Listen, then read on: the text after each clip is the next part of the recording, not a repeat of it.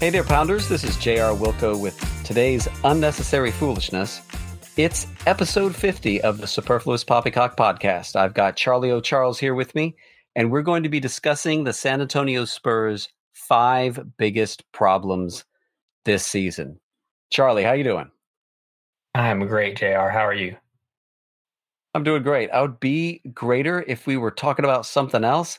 I mean, here it's Christmas week. Here it's episode 50. We could be talking about David Robinson. But no, we need to talk about, at least it's 5 related. It's got a 5 in there. Get us started here. You've got these ranked, right? What do you think are the Spurs' 5 biggest problems this season? So again, this season, thinking about this year and not sort of all of the problems that some of the things that are going on will cause over the next few years, but just looking at this season, I think the biggest issue is that LaMarcus just can't play the 4 anymore. The percentage of time he spent at the 4 has been steadily dwindling. 16-17, his first year in San Antonio, it was 69%. It's all the way down to 9% this year. And the team has not been good in those minutes. They had a defensive rating of 115.2 when LaMarcus plays the 4.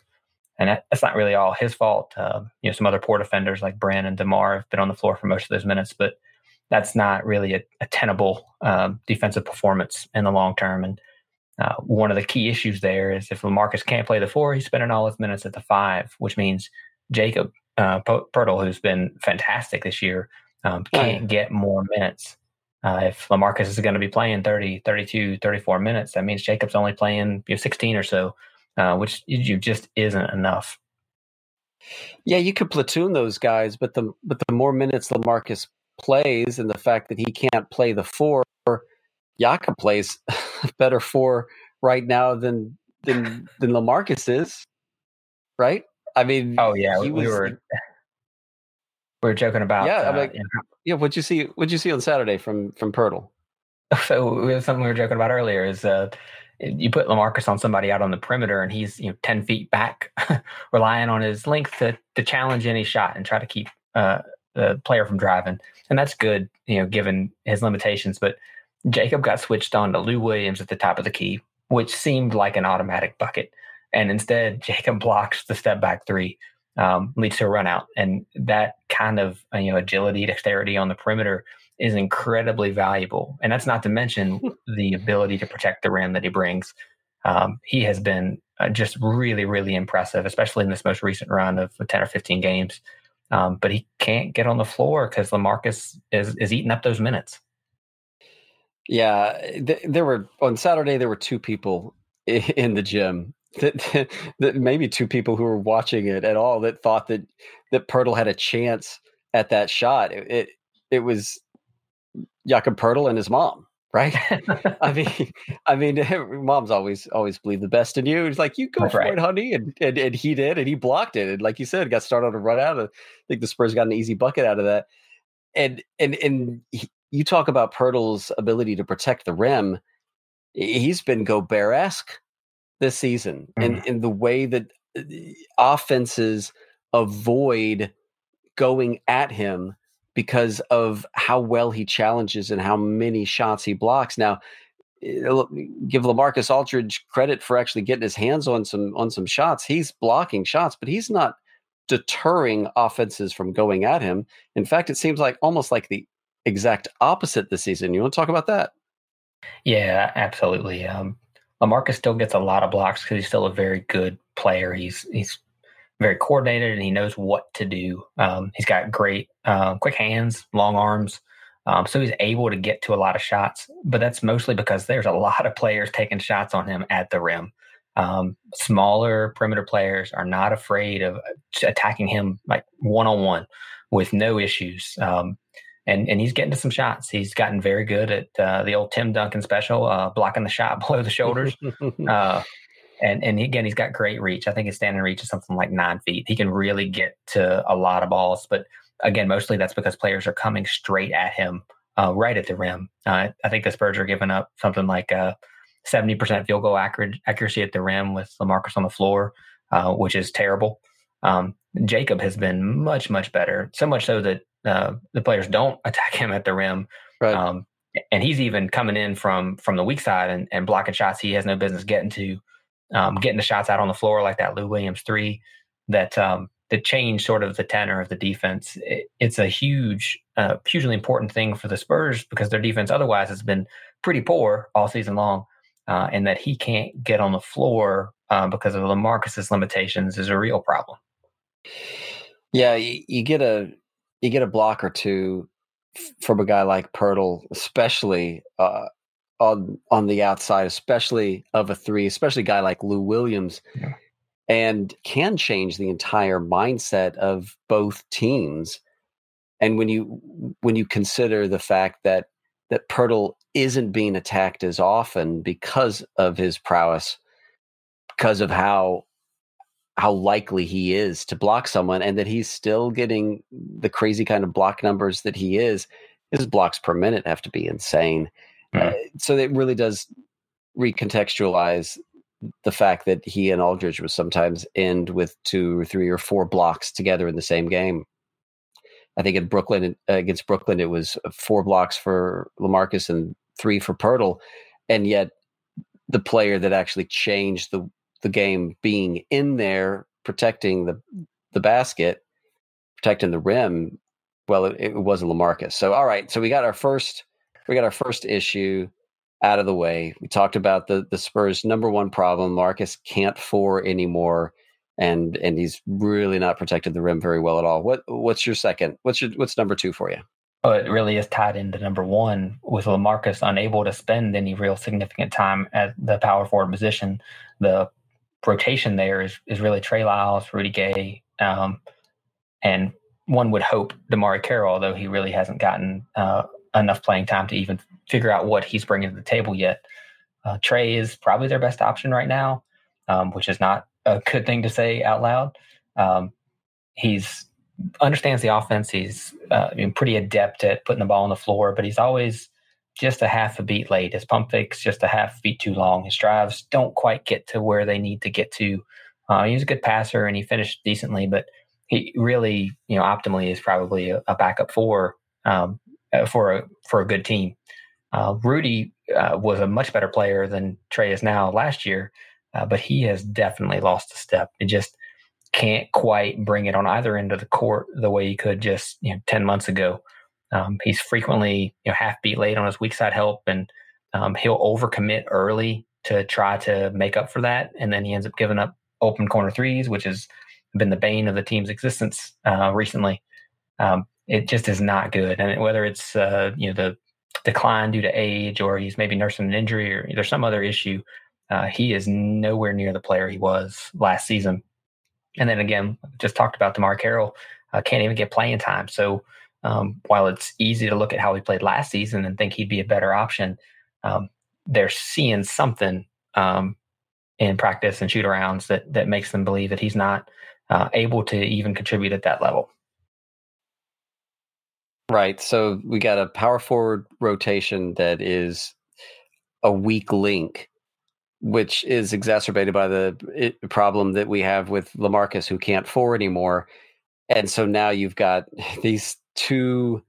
This really seems like foundational issues. These things aren't going to be able to be fixed by the team as it's currently constructed.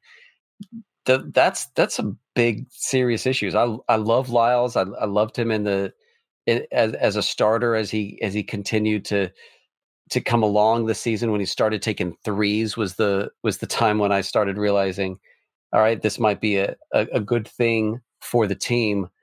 But like you said, he's not putting up any kinds of numbers. His performance isn't starting quality NBA power forward.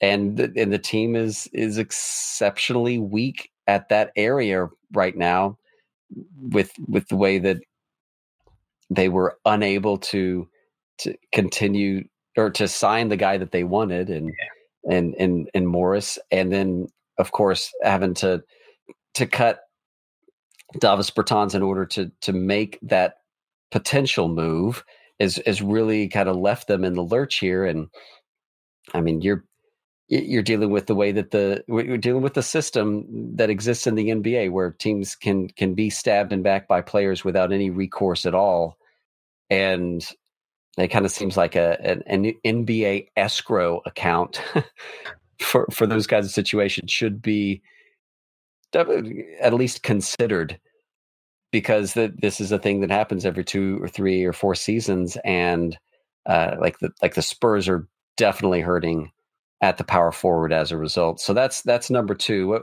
What have you got for the third biggest problem that the Spurs are facing this season? So this is something that you and I talked about not too long ago, and though it has been a much better, much less of an issue over the last couple of weeks, it's still a problem. We're talking about DeMar's defense. Oh man, yeah.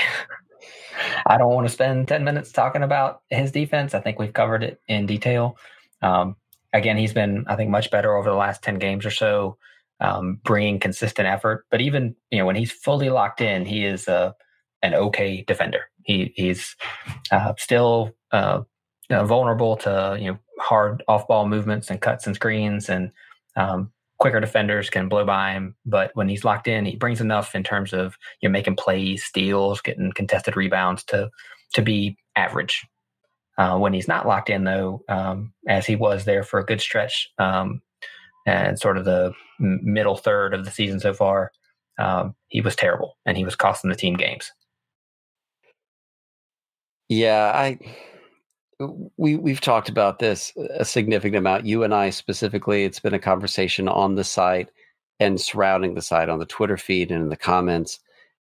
He has improved from his early season and his early season performance to the point where, at this point, I would say he probably gets one of those D's, right? He could be Amar DeRozan or DeMar DeRozan, I suppose.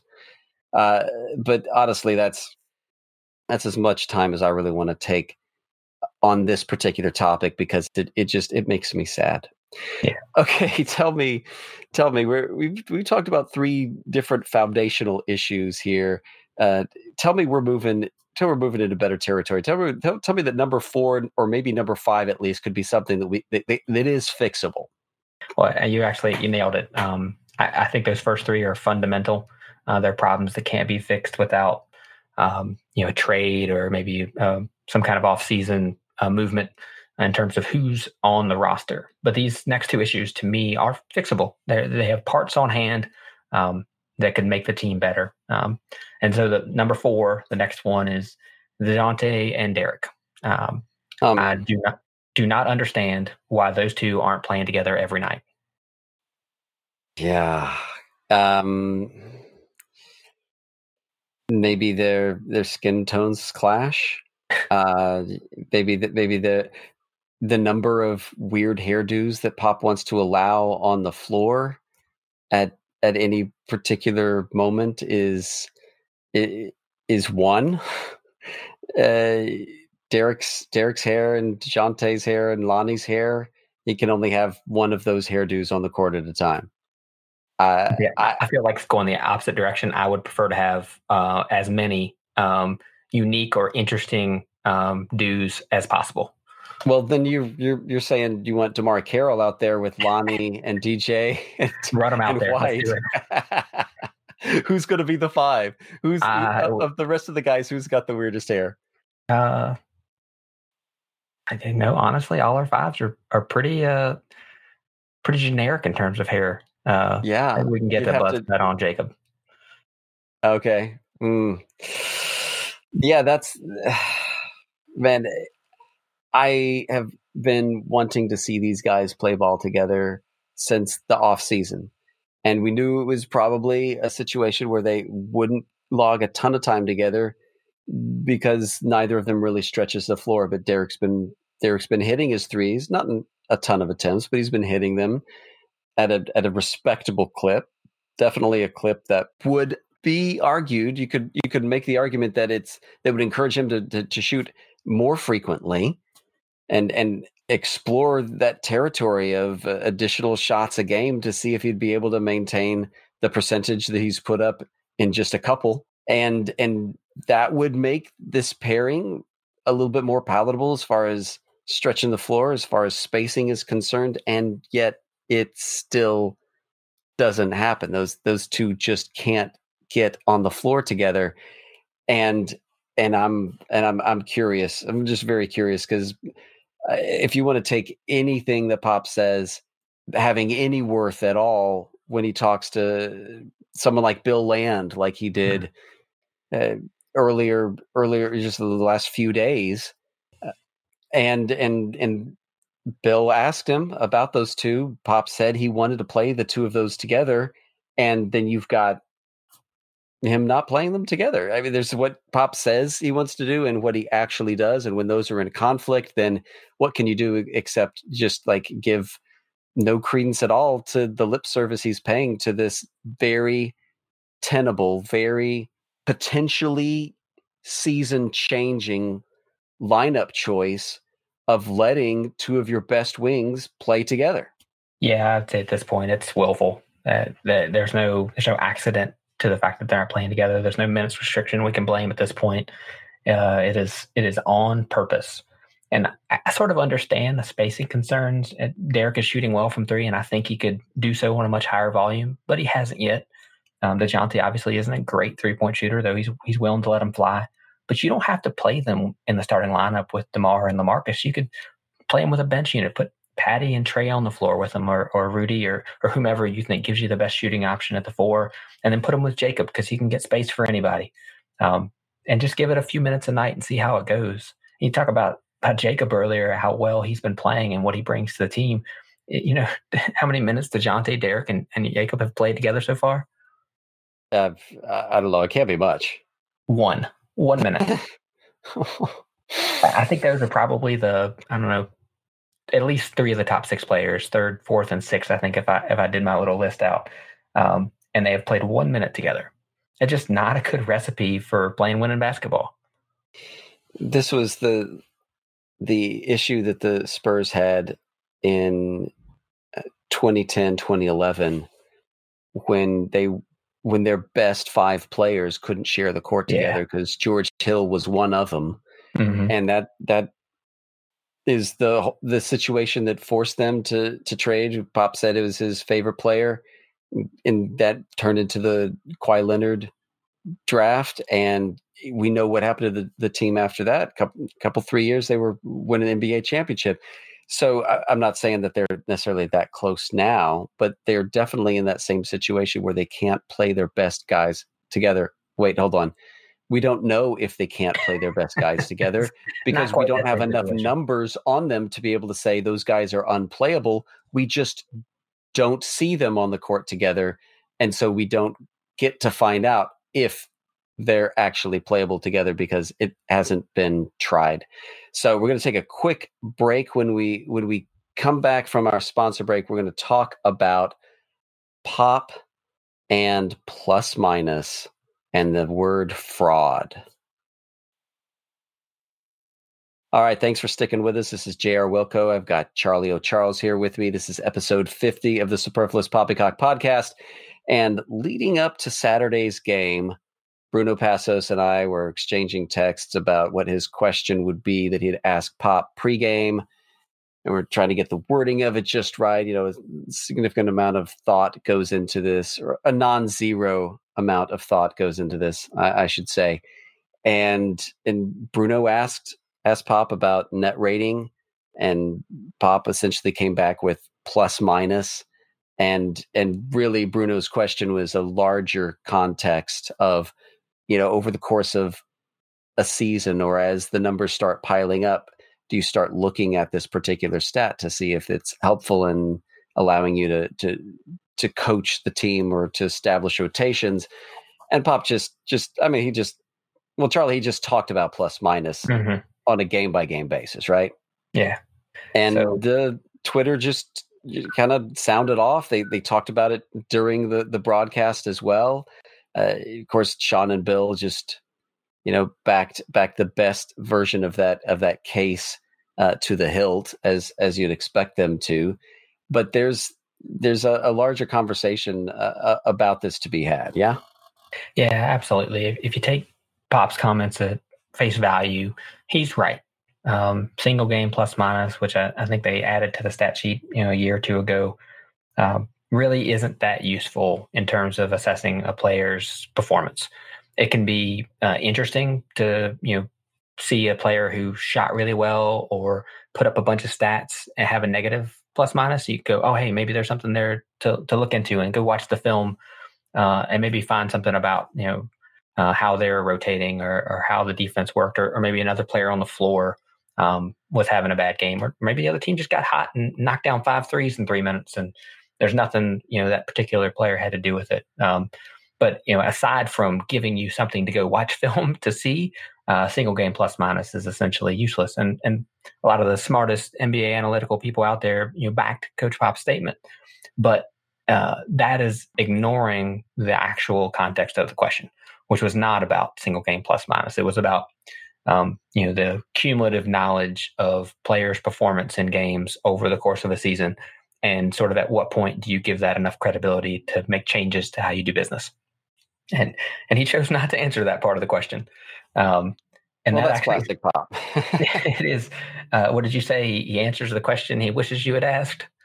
Yeah, well, I mean, it happens, right? He either will straight up not answer, or he'll change the subject, or he'll make a joke, and then just walk away from the opportunity to talk. And look, he hates the mere thought. I believe he hates the thought of saying something in an interview and letting it turn into wisdom for another team. I get that. But as far as in a season like this, when there are serious head scratchers about the season, being able to understand what's going on as a fan, that's what a fan wants. A fan wants to know that there's a reason behind the losing. And right now, there are so many questions that I have. I think so many questions that Spurs fandom has at this point surrounding not the reason why they're losing, but how they're losing, why they're losing, and why some other things aren't being tried. He doesn't owe us an explanation, right, but an explanation would be nice, right? Which brings us back to DeJounte and Derek, and for greater point, Lonnie, with the way that he's been playing, not seeing the floor together, and for Walker, he didn't even get into the game until it was essentially over. Halfway through the third quarter, down 20 some odd points, is the first time Walker saw any minutes at all. I was just about to tweet whether Pop had forgotten he was on the team, because he had played so well in his last several games. Even with low scoring numbers, the team was different with him on the court. Mm-hmm. And it's difficult to watch the team play poorly and lose while seeing the team play well and have good numbers when certain players play, and then have those players play not at all while the game is in doubt. And that's what's turning this season as much into a head scratcher as anything else. So that's number 4. That's number 4. On that, before we move on, something that Coach Pop has talked about a lot is that he enters each season with the intent. The goal is to be the best possible team they can be by the time the playoffs roll around. They don't set out to win a certain number of games or to play a certain style. They just want to be the best version of themselves 82 games later. And I like that. I like the idea of treating the season as a extended preparation for the part of the year that really matters. I cannot figure out how what has been happening over the first 2 months of the season is working to get them towards being the best version of themselves 4 months from now. It doesn't make sense to me, especially when we talk about DeJounte, Derek, and Lonnie, who, as we watch the games, don't just appear to be crucial parts of the team's future. They seem to be crucial parts of the team's present, and yet they aren't getting minutes. When you watch Lonnie on offense, when the offense is flowing, early offense, transition offense, he attacks, he's fluid. He makes good, solid moves and good, solid reads. When another player penetrates the defense and kicks it out to him, he's generally the same. But when they're running a set play, other players are pointing him where to stand on the floor and where to move. And it's almost every time. He has not learned the offense to that point yet where he can just execute on demand. That's a problem. But, there's not a lot of practice time during the season. And I don't know when he's going to get the reps he needs to get that if they don't put him on the court. And so then I don't understand how we're getting Lonnie closer to being, a 20, 25, one would hope someday 30-minute player, a 30-minute a game player, without getting him on the court. Man, you'll get no argument from me on that. It's a frustration. We love the team. We love Pop. We want to see the team win. I don't see how just pursuing a playoff position this season does anything but line you up for a first round butt kicking, right? And that's where you receive the butt kick, not where you actually deliver the butt kick, unless you're delivering it to yourself, which I mean, yeah. Anyway, that's number 4. Moving on to the Spurs' biggest problem, number 5. Hit me. What do you got? So all that DeJounte, Derek, Lonnie, and plus minus talk is a perfect lead into what I think is the team's 5th biggest issue, and that's the struggles and extended playing time of Bryn and Marco. I'd start off by saying that they're not nearly as bad as most, I think, Spurs fans would say they are. They have struggled with their shots both to begin the season, although Marco appears to have been sort of turning that around with the last few weeks, maybe even month. He's been a little bit better recently. Absolutely. Every time I think Bryn's turning a corner, he has another 0 for game. So I don't know quite what's going on with his shooting. But yeah, I think I'm beyond expecting it to turn around at this point. There's some seasons where good shooters just don't shoot well, and expecting them to is kind of a fool's errand. Absolutely. But even with his struggles, teams are still paying him a lot of respect on the perimeter. The Clippers, especially on Saturday, really got into his body and chased him on the perimeter. And they were just comfortable with him putting it on the floor and getting into the paint. And that's fair. Essentially, Bryn has improved a lot at his floor game, but he's still not dangerous at an NBA level. They were more than happy to have him try to hit a off-balance floater or try to kick it out. He has not developed a lot of drive and kick game. He's pretty good at some nifty interior passing to bigs from time to time. But the Clippers are staying at home on the bigs and staying at home on shooters on the perimeter. So there wasn't a lot of room for him to do business. And that essentially makes him a bad player because he is not good at defense. Now, I talk a lot about positional defense, which I don't know that makes a lot of sense to some folks because Bryn and Marco are largely where they're supposed to be when they're supposed to be there on defense. They generally make the right rotations. They do the right help. They're in the right position. It just doesn't matter because Marco's not quick enough to stay with whoever he's guarding and can't get off the floor far enough to contest the shot. And Bryn's the same way. There was I think the second offensive possession of the game against the Clippers. The Spurs played 18 seconds of really good defense. There was a double team and they rotated out of the double team and Paul George came off a stagger screen on the weak side and they covered that. And then they swung the ball to Kawhi Leonard, who had Bryn Forbes, and he just took 2 dribbles in and pulled up for a jumper over him and drilled it.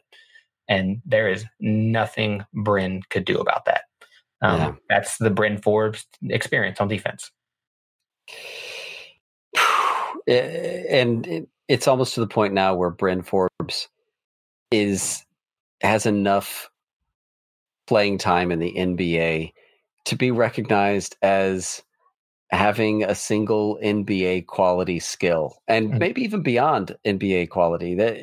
The way that he shot the ball from distance in 2017, 2018 showed that at his best, he's capable of shooting the ball at beyond the NBA level. And what I mean is, like, he's going to be well above average, but that's his only skill that he's like that in. And if he's that I can see, I mean, he wears a uniform fairly well, but I mean, like, exactly how much competency does that take, right? If shooting is his only NBA level skill and he's not shooting at anything besides NBA average, and all of his other skills are below average, he's a below average player.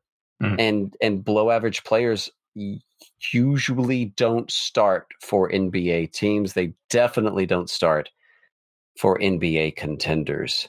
So there we go. We've got 5 of the biggest problems facing the Spurs this season. Tell me, what kind of unnecessary foolishness, what kind of superfluous poppycock do you have for us to close this episode with, Charlie? Well, I'd say despite the blowout on Saturday, there was one thing that really made my day. The first thing I saw, I didn't watch the game live. I tuned in later, and as I was sort of clicking through to try to find the start of the game and the recording, the first thing I saw was Coach Pop and Coach Hammond's coordinated Christmas outfits, which just really a joy. Man, I could say so much about this, but I will limit myself, right? For the sake of time, I will say Pop's sweater, that mock turtleneck, was far too red to wear. That was just, I mean, like, it coordinated, right? It complemented Becky's very sensibly green shirt, sweater, top, whatever it was. I just saw the color. I didn't see what it was made out of. They worked together in a red and green fashion, but that red was so incredibly bright. It was too bright for me to look at. It was aggressive. It was aggressively bright, an aggressively bright red sweater that was also a mock turtleneck. So again, like, questionable on so many fronts, but absolutely fitting within the standard motif, the theme that we have going of ugly Christmas sweaters. That was dead on, 5 out of 5. My unnecessary foolishness is got to be the Spurs' continued refusal to foul when up by 3 points. It hit them twice in the last 6 games. Up 3, won't foul. Team gets free and hits a 3 to send it into overtime. And not just that, but it hit them also in the Rockets game, because the Spurs are trying to claw their way back into that game, and the Rockets did an excellent job of fouling them when they were inside the arc and fouling them when they were outside the arc, but with no chance to shoot a 3 and get 3 free throws. Very well executed, showing that it can be executed at the NBA level, even with defenders like James Harden. One of these days, I'm going to see the Spurs foul up 3 successfully and win a game, and I'm going to, I don't know, dance a jig, something. I'll do something. That'll do it for episode 50 of Superfluous Poppycock. You Pounders, keep safe, and until next time, keep letting it fly.